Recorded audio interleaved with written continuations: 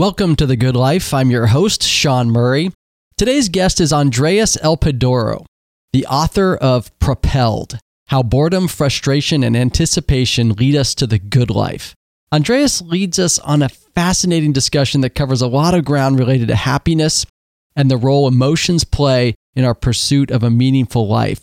We cover why what makes life difficult is also what makes life worth living, why there's more to the good life than happiness, a lot more, the surprising role boredom plays in the good life, and why we shouldn't always kill it with our phones, how frustration energizes and informs us, what we can learn from Andrew Weil's pursuit of Fermat's last theorem, the surprising result of the IKEA effect and what that tells us about happiness, and why moving towards our goals may be the ultimate state of happiness. I hope you enjoy my conversation with Andreas as much as I did. My friends, I bring you Andreas Elpidorou. You're listening to The Good Life on the Real Time Podcast Network, where we explore the ideas, principles, and habits that help you live a meaningful, flourishing life. Join your host, Sean Murray, on a journey for the life well lived.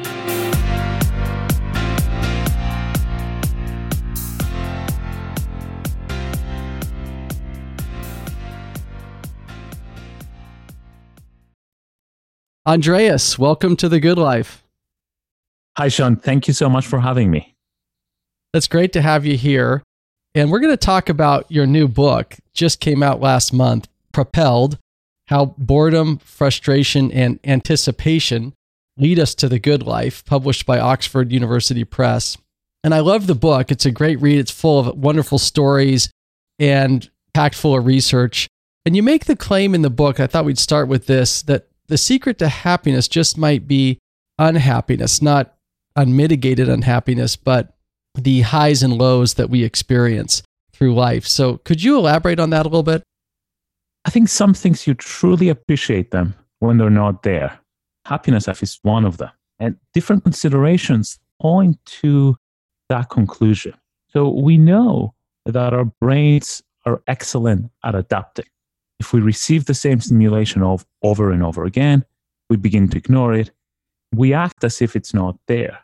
And something similar happens with our emotions.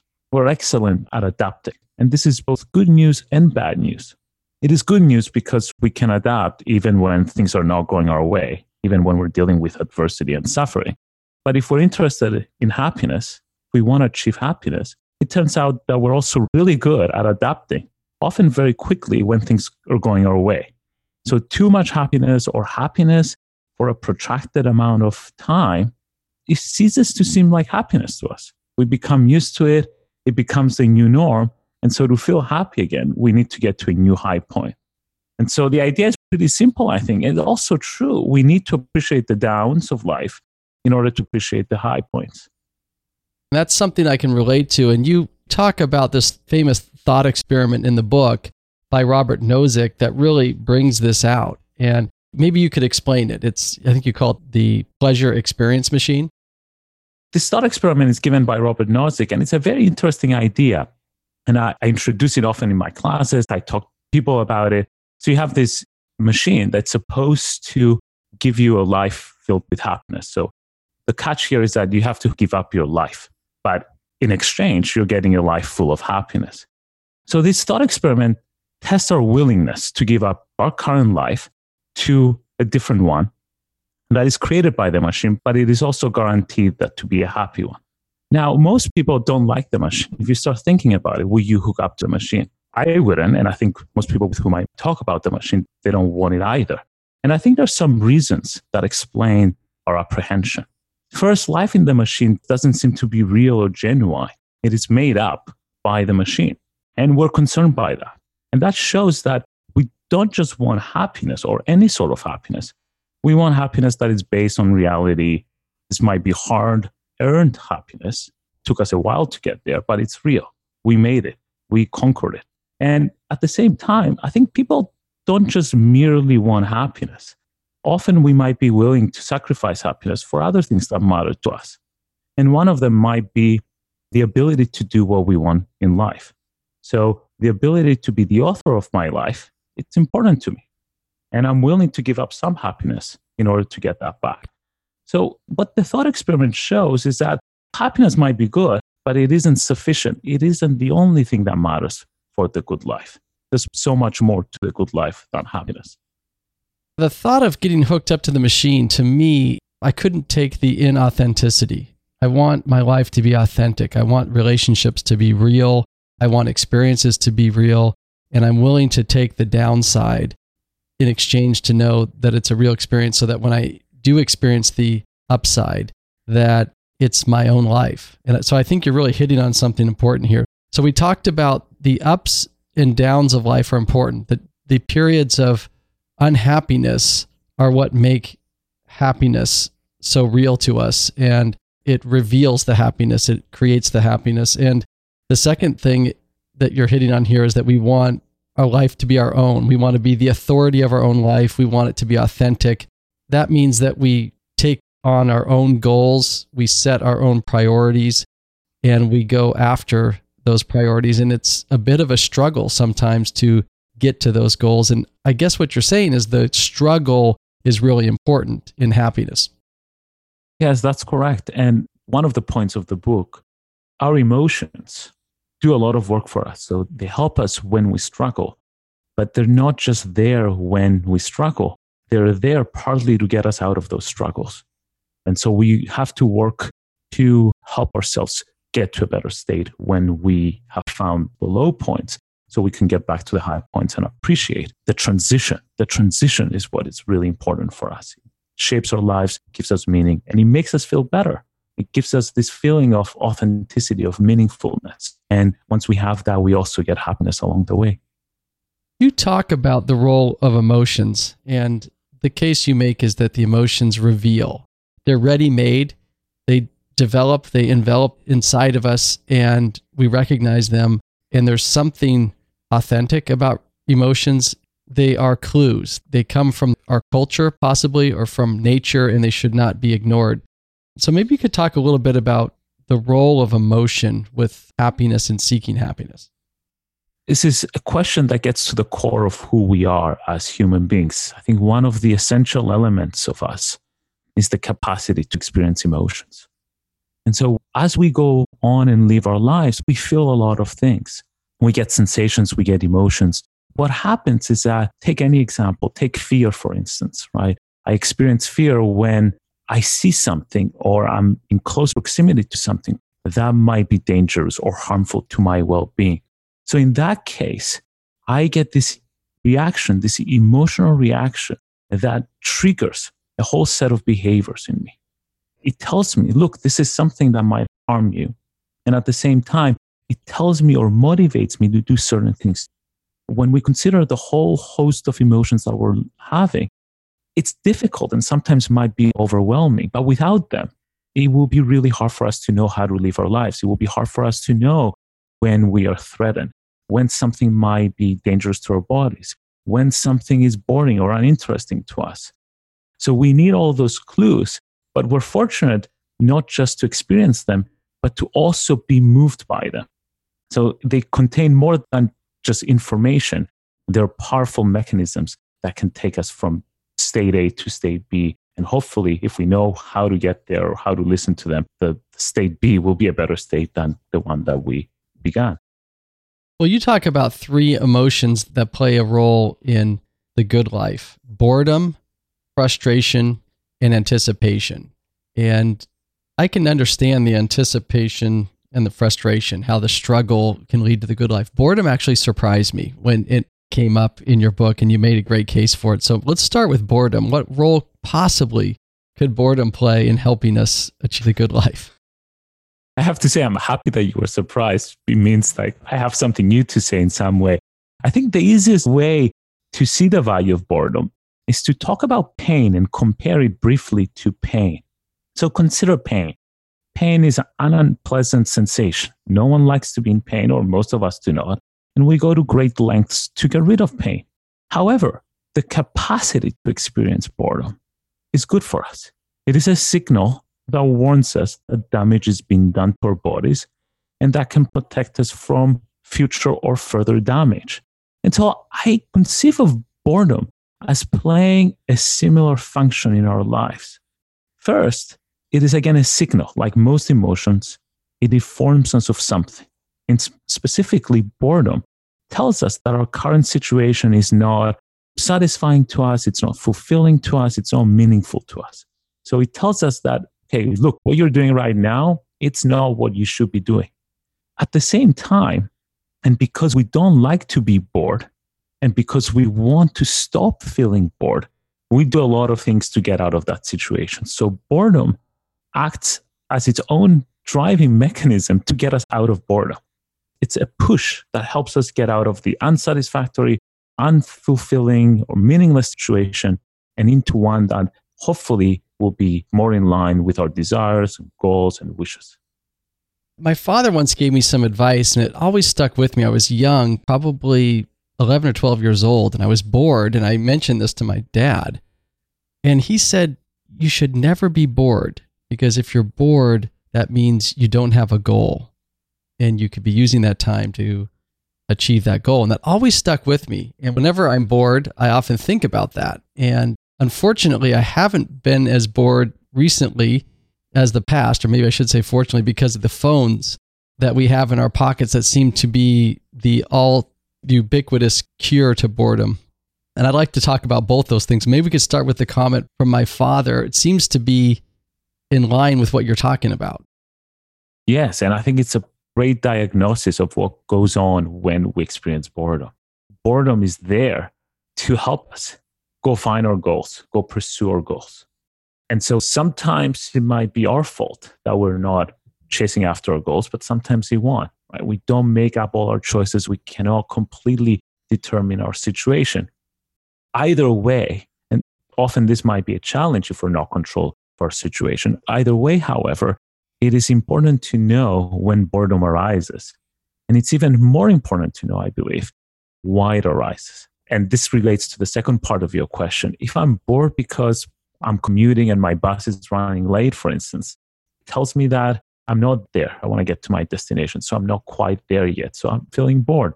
But if you're bored with your occupation, with your job, with your family, with your partner, that's a more serious signal. It tells you that there's something deep about your life, something significant that is just not giving you meaning, that is not satisfying to you. And so we have to find ways of recovering this lost meaning and lost satisfaction. Boredom can only do certain things. It tells us and it helps us, gives us this initial push. If we're lucky enough, if we have the capacity to get out of our situation, change, we can do it. Sometimes, however, it's going to be hard. So that, I think, relates a little bit to the question about, are we less bored now with phones? Is it okay to use our phones? Is it okay to play apps and do games and all that? I think yes, as long as we know what we're doing exactly, as long as we know we are distracting ourselves, and as long as the boredom that we're fighting or trying to alleviate is not a symptom of some kind of fundamental, profound lack of meaning or dissatisfaction with our lives. It concerns me a little bit that we have this ready-made cure for boredom that we carry around with us, because it could prevent us from asking those deeper questions from time to time. Not every time you're bored, you pull out your phone, you need to ask the question, but I think I could see potentially someone who is experiencing the more serious kind of boredom, the boredom with a partner, the boredom with where they are in their life, with their career, their lack of goals or their lack of struggle towards some higher state or some achievement. And if they're constantly addressing that boredom with or curing it with just playing a game on their phone or looking at their phone or looking at Facebook, years and years could go by that you're not going to get back. That would be really sad for that person that they didn't use that time more wisely. And maybe one reason they didn't was because they weren't forced to reflect. So I think there's a concern there. You're right. And it perhaps can spiral in some kind of deeper emotional state or deeper existential crisis there. So if you start ignoring the signals of boredom, or if you're unlucky or unfortunate, incapable of dealing with it, it might change into something more long-lasting. It can turn into depression of some sort. It can be deeply unsatisfied with your life, and that can lead to other complications. The study of boredom, it is and it isn't that new, but we do know that there are two types of boredom, that we talk about in their study. There's the boredom that we experience, most of us, when I'm waiting for the bus, or I'm trying to find something on television to watch and there's nothing, or I'm waiting for a friend to come. And there's a more profound or more long-lasting boredom that is pretty much, I'm bored with my life. And we know that that kind of boredom is bad. One of the most frequently found correlations between that type of boredom and depression. So we want to read the signals of boredom early on if we can. We want to use boredom to our advantage before it turns into something more dangerous and more long-lasting. You tell a fascinating story in the book about Andy Warhol, and he made a movie. I had not heard of this movie. It was called Empire in the 1960s. And you'd think, oh, Andy Warhol made a movie. It's going to have visuals and be about pop culture, and it'll be exciting, coming from this avant-garde artist and whatnot. But actually, he pointed a camera at the Empire State Building, and it runs for 8 hours and 5 minutes, and nothing really happens other than just the camera pointing at the Empire State Building. And people were running out of the theaters. They got so bored so quickly, demanding their money back. It just created this incredible reaction. Some people watched it and had these incredible experiences. What was he trying to achieve there? And what does that tell us about boredom? Yeah, that's a great question. I wish I had some profound thing to say. It's such a wonderful use of boredom in art. And I think we still don't have a good idea of how boredom figures in art. We do know that a bunch of good art is boring. Slow cinema, movies like The Empire, minimalist compositions, operas, or the Ring cycle, Wagner's and all of that. Those become boring because of their length, of the way they're composed and all that. I think different people use boredom in different ways, especially in an aesthetic context, or if you're a creator. It's a very risky enterprise. So imagine you're an artist and you're intentionally creating something that you know it's going to bore audience, your viewers, the people who are going to come and engage with your product. And so you better be really good at giving them something else in return, or allowing them on their own to think about what this product is giving you, or this artwork is going to do for them. So I think Empire is one of those cases. It's an experiment. It's an avant-garde case. You go, you try to watch this. Are you really going to watch it for 8 hours? Probably not. But can you get something out of it? Is that boredom might allow you to reflect on some aspects of what movies are? And some people talk about that Warhol's movie shows us that movies are about time, or the passage of time in some way. Or could you use that time to reflect about yourself? And I think different artists are experimenting with this dimension of boredom and trying to get something out of it.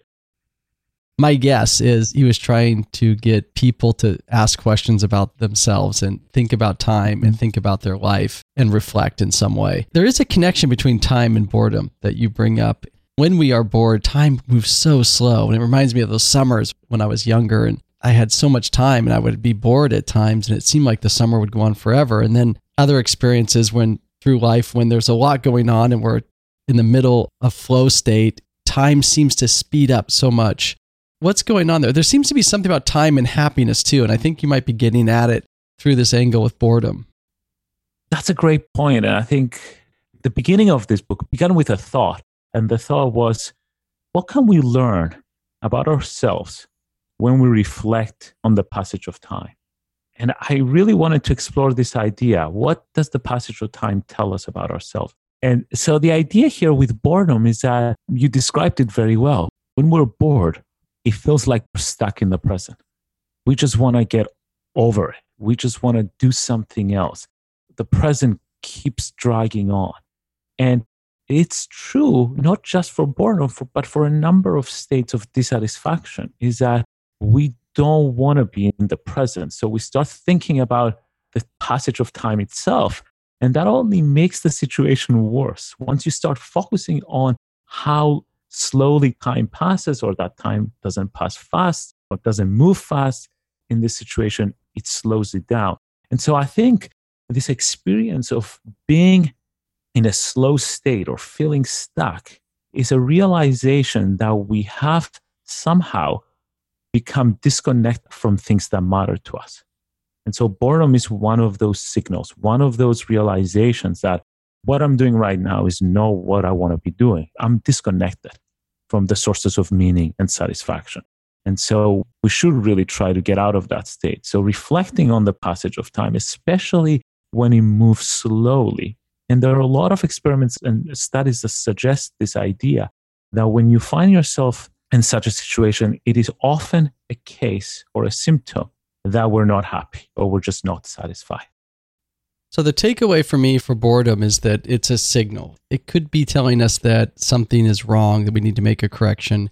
And we shouldn't just ignore it. We shouldn't push it away with our phone constantly, that it is requiring us to reflect and ask a deeper question. But let's move on to the next two emotions that you take up that really make this argument about happiness, that sort of propel us in our life and guide and lead us to the good life. Let's talk about frustration. What is it about frustration that can help us? Frustration, I think, is greatly misunderstood in some ways. I think it has a bad reputation and it shouldn't. Many things that we do in life, I believe, many of our achievements have been fueled by frustration. And in essence, and this is where I'm getting, this is the quote that I found in the book, is that frustration does two things for us. First, it energizes us. Frustration is a negative experience, a negative emotion that arises when one of our goals becomes blocked. So we want something, but I can't get it. We can't get it. So in the face of this obstacle, of this blockage, we become frustrated. But this emotion is what fuels us. It motivates us. It energizes us and allows us to just keep trying to reach the goal. In addition, just like most of our emotional states, frustration is wonderfully informative about what matters and doesn't matter to us. And if we reflect upon the things that frustrate us, we find that, look, I'm not frustrated by things that don't matter to me. I'm frustrated by things that matter to me and I cannot get them. So I'm not frustrated by the fact that I cannot fly, right? But I will become frustrated if, let's say, I cannot write anymore or if I cannot see my family or my loved ones. And so where there is frustration, there is value. You talk about this as an example, this video game that really caught my attention, QWOP by Bennett Foddy. And he created a game that's sort of addictive, but the whole idea of the game is just, it's so frustrating that people sort of love it. They love to be in that state of frustration because it's that struggle and you're moving towards, I guess, winning this game in some way. But there's something about the human condition that really likes to be in that. We like to be in the fight. We like to be in the struggle. We want to be moving towards something that, and frustration is preventing that and we're pushing against it. And that's a great insight. I never thought, before starting researching this book, I never thought that someone would want to design games that their sole purpose, it seems, their purpose is to frustrate us. But there are a few of them out there, and there's this special aesthetic quality to frustration. And I think video games is a great context, right? You can be frustrated. There are not high stakes there, but we want it. And you're right to say that this perhaps points to something major or something more significant about our human condition. We enjoy the frustration. We enjoy the challenge. And if you're a gamer, you want to be frustrated by the game because you want to feel that the game is hard, that it's challenged. And so there's this element of frustration. It invites people not to give up, not to stop playing the game, but to keep trying. And again, just like with being an artist and trying to bore your audience to let them think of something else, something greater. If you're a good game designer, you have to be careful with your dosage of frustration, right? You have to frustrate them to a certain extent. You don't want to reach a breaking point where I'm going to start breaking my phone or throwing my computer away because I'm so frustrated. You have to give me enough frustration that's going to keep me motivating. And I think games like QWOP or QWOP, I don't know how to pronounce it, and Getting Over It with Bennett Foddy do exactly like that. They're really frustrating, but because they're addictive and you want to play them. You have another example in the book which really struck me. I thought it was really fascinating, which is the story of Andrew Wiles, who's a mathematician who eventually solved a very famous proof called Fermat's last theorem. Maybe you could talk a little bit about that and what Andrew's experience tells us about frustration and being sort of blocked towards achieving our goals and what the role that plays in happiness and, you know, how it's an important piece. This is a fascinating story. It's one of my favorite stories. It began many years ago. I think it began in 1630s when French mathematician Fermat was studying an old mathematics textbook called Arithmetica. And he was going through the problems, solving the problems, considering them. And he reached a particular problem, which was pretty easy. And it's easy if you've done math before. It says, divide a square number into the sum of two numbers. And so nobody thinks that this kind of problem would have given Fermat any difficulty. But what he did, this is the beginning of 400 years almost of struggles. In the margins, he wrote a different problem. And he said, I found a truly marvelous proof to this far more complicated problem. But unfortunately, the margin is too narrow to contain it. And he didn't write the solution or anything.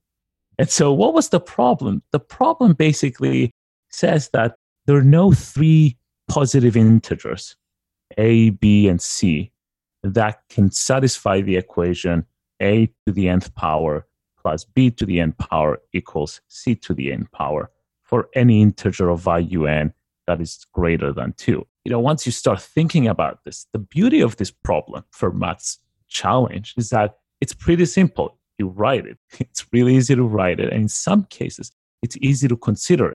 You just need to find the right numbers that satisfy the equation. At the same time, this task is almost impossible. Lots of people thought it will never solve it because it's an equation about an infinite number of numbers. And so lots of people have tried. And it took about 350 years or so, I think, until Andrew Willis gave the first successful proof of Fermat's theorem. And he proved Fermat right. Yeah, you had it. Well, you never wrote it, but after a lot of work, we can have the solution.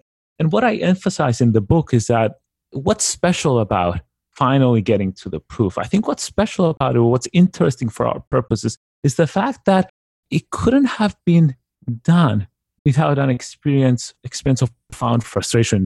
So when Willis was trying to figure this out, went through protracted moments of frustration. And that's what kept him energized, gave his life meaning, and gave the theorem such a central place in his life. This is all he wants to be doing. But it's because it was a challenge. It was such a profound challenge. If it wasn't frustrating, I don't think anybody would have spent all this time trying to solve the problem.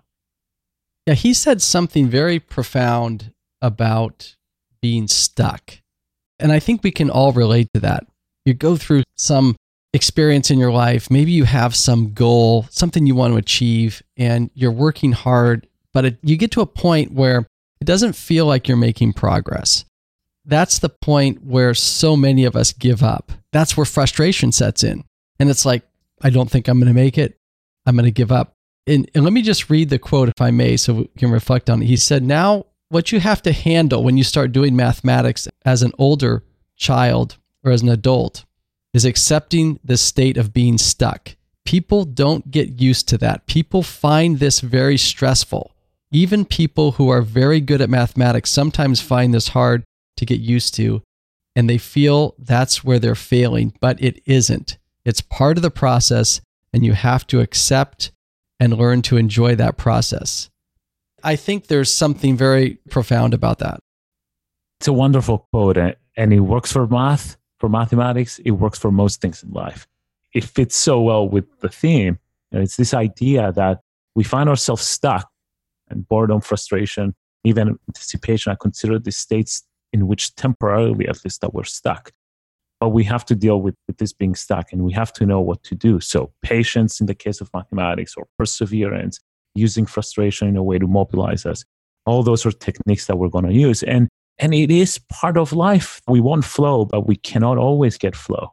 So we need to understand how to operate, how to deal with the stops, and then how to restart our life. And so I think frustration is one of those tools that we have at our disposal. What I took away from this section of your book about frustration is that frustration, like boredom, is a signal. It's telling us something. It's a signal that we care deeply about something. I mean, when we're frustrated with someone in our life, it's because we care about them. Apathy is the worst emotion you could feel towards someone because it's the signal that you really don't care.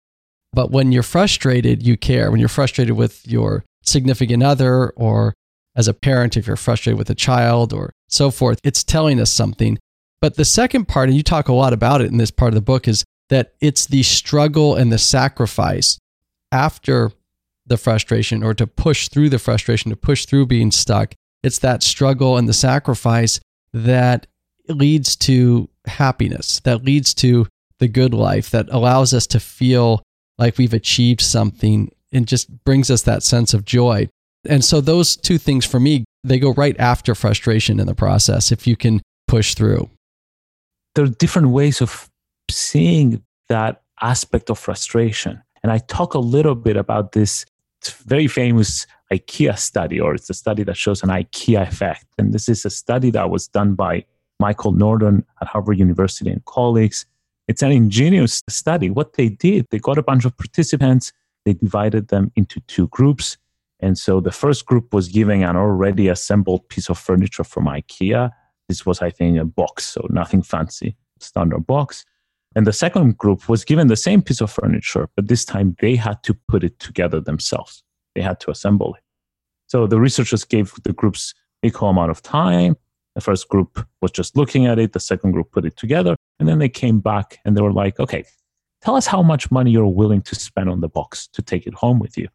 And it turns out in the experiment that the second group, the group that put work into assembling the box, were willing to pay more money. And that result should surprise us, right? And if we're strictly economic beings, we're thinking in this rational way, well, effort, assembling the box is effort, and that should translate into cost. So at the end of the day, we'd be willing to spend less money to get the box. But they didn't, and we don't. And I think that's an indication that effort, difficulty, frustration don't take away things from us, but they add value. They make things more meaningful to us, more valuable, and we want them more, partly because we've invested resources in them, because they frustrated us. We want that experience. We want that struggle in some sense. It doesn't make sense economically, which just sort of blows your mind, but it reveals something about how we're wired. And it's important to take that into consideration when we think about our own lives and what we devote ourselves to, what we're willing to sacrifice for, what we're willing to struggle for, to push through.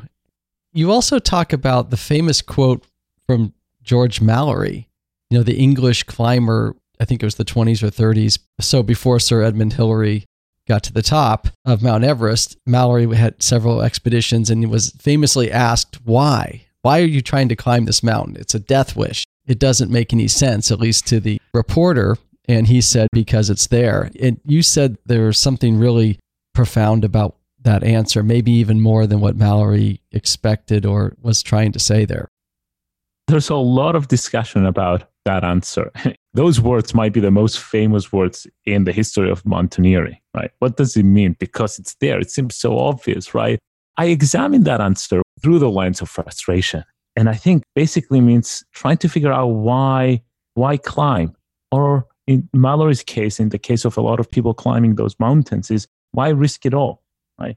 And the answer, it can only partly be found in some objective structure that we call Mount Everest. Yeah, of course, he wanted to climb Mount Everest because it was there, or it is there. At the same time, and more deeply, more fundamentally, he wanted to overcome a great challenge. And the challenge is the thing that was there behind them. It took the form of Mount Everest, but it was a challenge that he set up for himself. And it was the thing that motivated him.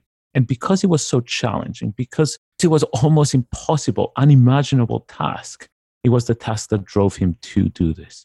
And so trying to understand that, often when we ask ourselves, why do we do the things that we do? I think often behind the first answer that we gave lies a deeper answer. And that has to do with how we structure our lives and how we place meaning in the different components of our lives. Different objects in our lives have different amount of meanings. And so frustration, effort, difficulty, challenge, all those things together help us structure our lives. And often when we say, I do that because it gives me meaning, that might be a different way of saying that I do that because it's challenge and I like the challenge. The challenge leads me to a life that is better with the challenge than without the challenge in it. Well, let's talk about that. The third emotion or emotional state, I should say, that can help guide us towards the good life, and it's anticipation, that feeling of anticipation for something to come. When I was studying anticipation, I found two major sources of value that speak to anticipation. The first one comes from existentialism. The second one comes from psychology and the cognitive sciences. And existentialism is or was a 20th century philosophical movement that concerned itself primarily with human freedom, what it means to live a free, authentic life. And a central aim of existentialism is that our lives are never complete. As long as we're living them, there's still lives in the making. And as a result, existentialists think that we're always more than what we are right now. And there's a beautiful line in Beckett's Endgame where Claude asks, "Do you believe in the life to come?" And Ham responds saying, "Mine was always that." And the first time I read that line, I thought, this is exactly right. There's so much more to life than the present and our past. And we always anticipate, we always wait for our future. That, I think, is not a bad thing. Who we are right now is defined partly by who we want to be. So say I want people to know about the book, right? Well, to do that, I need to do something right now. I need to do something in the present. So my future desires, what I anticipate to become, what I anticipate in the future, tell me of what I need to do right now. So anticipating or running ahead of ourselves is not a bad thing. It's a necessary way of determining how to act. And so we need a clear conception of our future. That's the source of value that I found in existentialism. But there's another source of value that I talk about a lot in the chapter that comes from psychology and the cognitive sciences. And if you start looking at studies that consider our ability to anticipate and look into the future and look forward to the future, you find that anticipation is beneficial to us. Not only does it allow us to take pleasure right now when I'm thinking about, well, I need a vacation. I can't wait for it. I'm thinking about it right now and it gives me pleasure. We also know, however, that anticipation provides us with a whole set of health benefits and it drives our lives forwards. It gives us meaning. So overall, thinking about the future, it's a benefit to us. I think if we can be in the state of anticipation and enjoy that it can be very helpful for bringing joy and bringing meaning and purpose to our life. It gets to enjoying the struggle. It gets to enjoying the present. We know we're moving towards something and we're anticipating that, but it's the movement. That's where life really happens, in the present and in the moving towards it. We know that when we get there, to kind of bring this full circle back to the way you started, you mentioned how we habituate.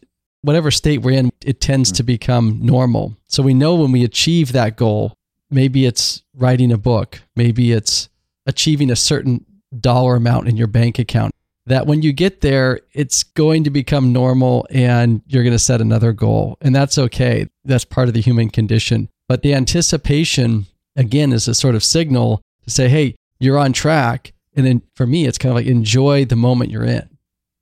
Thanks for that comment. I think there's a little bit of pushback, and that's good.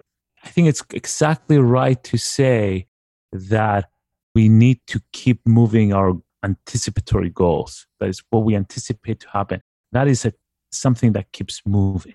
It's a bad idea to anticipate, let's say, I don't know, I need that much money in my bank account. That's what I'm anticipating for.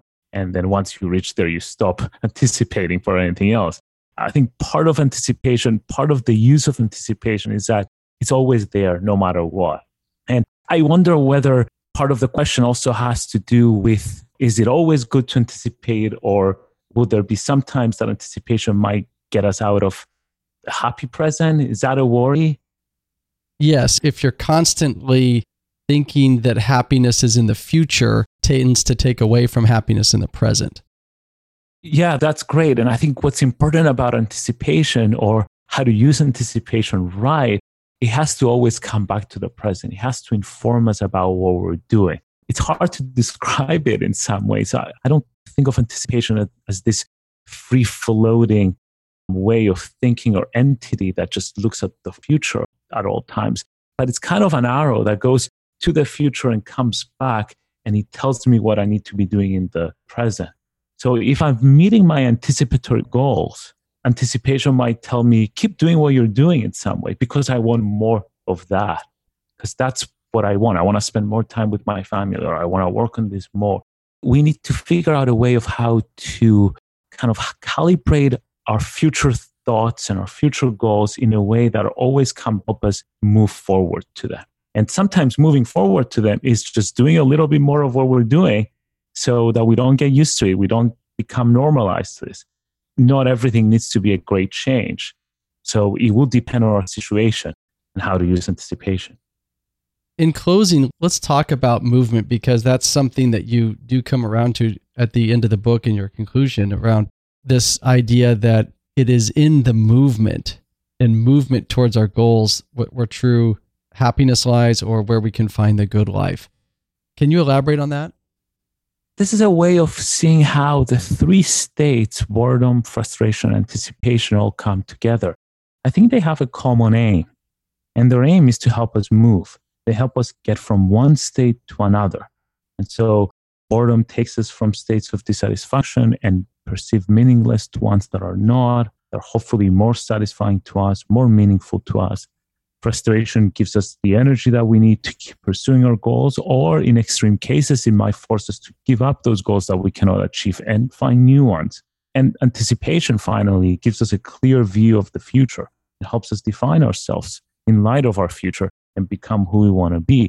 So putting them all together, it's this struggle to keep ourselves moving. And we now know from decades of research that if we're able to motivate ourselves to move from one state to another, we're better adjusted. Have better chances of becoming successful at our jobs, having better interpersonal relationships. So I think what's key here is to try to move. It's to try to be on the move, embrace the transition, having goals and keep pursuing them. And that requires that unavoidably we're going to find situations in which we're stuck, but let's not stop there. Let's figure out how we can do the best we can, how we can utilize the stuckness, the being stuck, the emotional reactions that we have to keep on moving.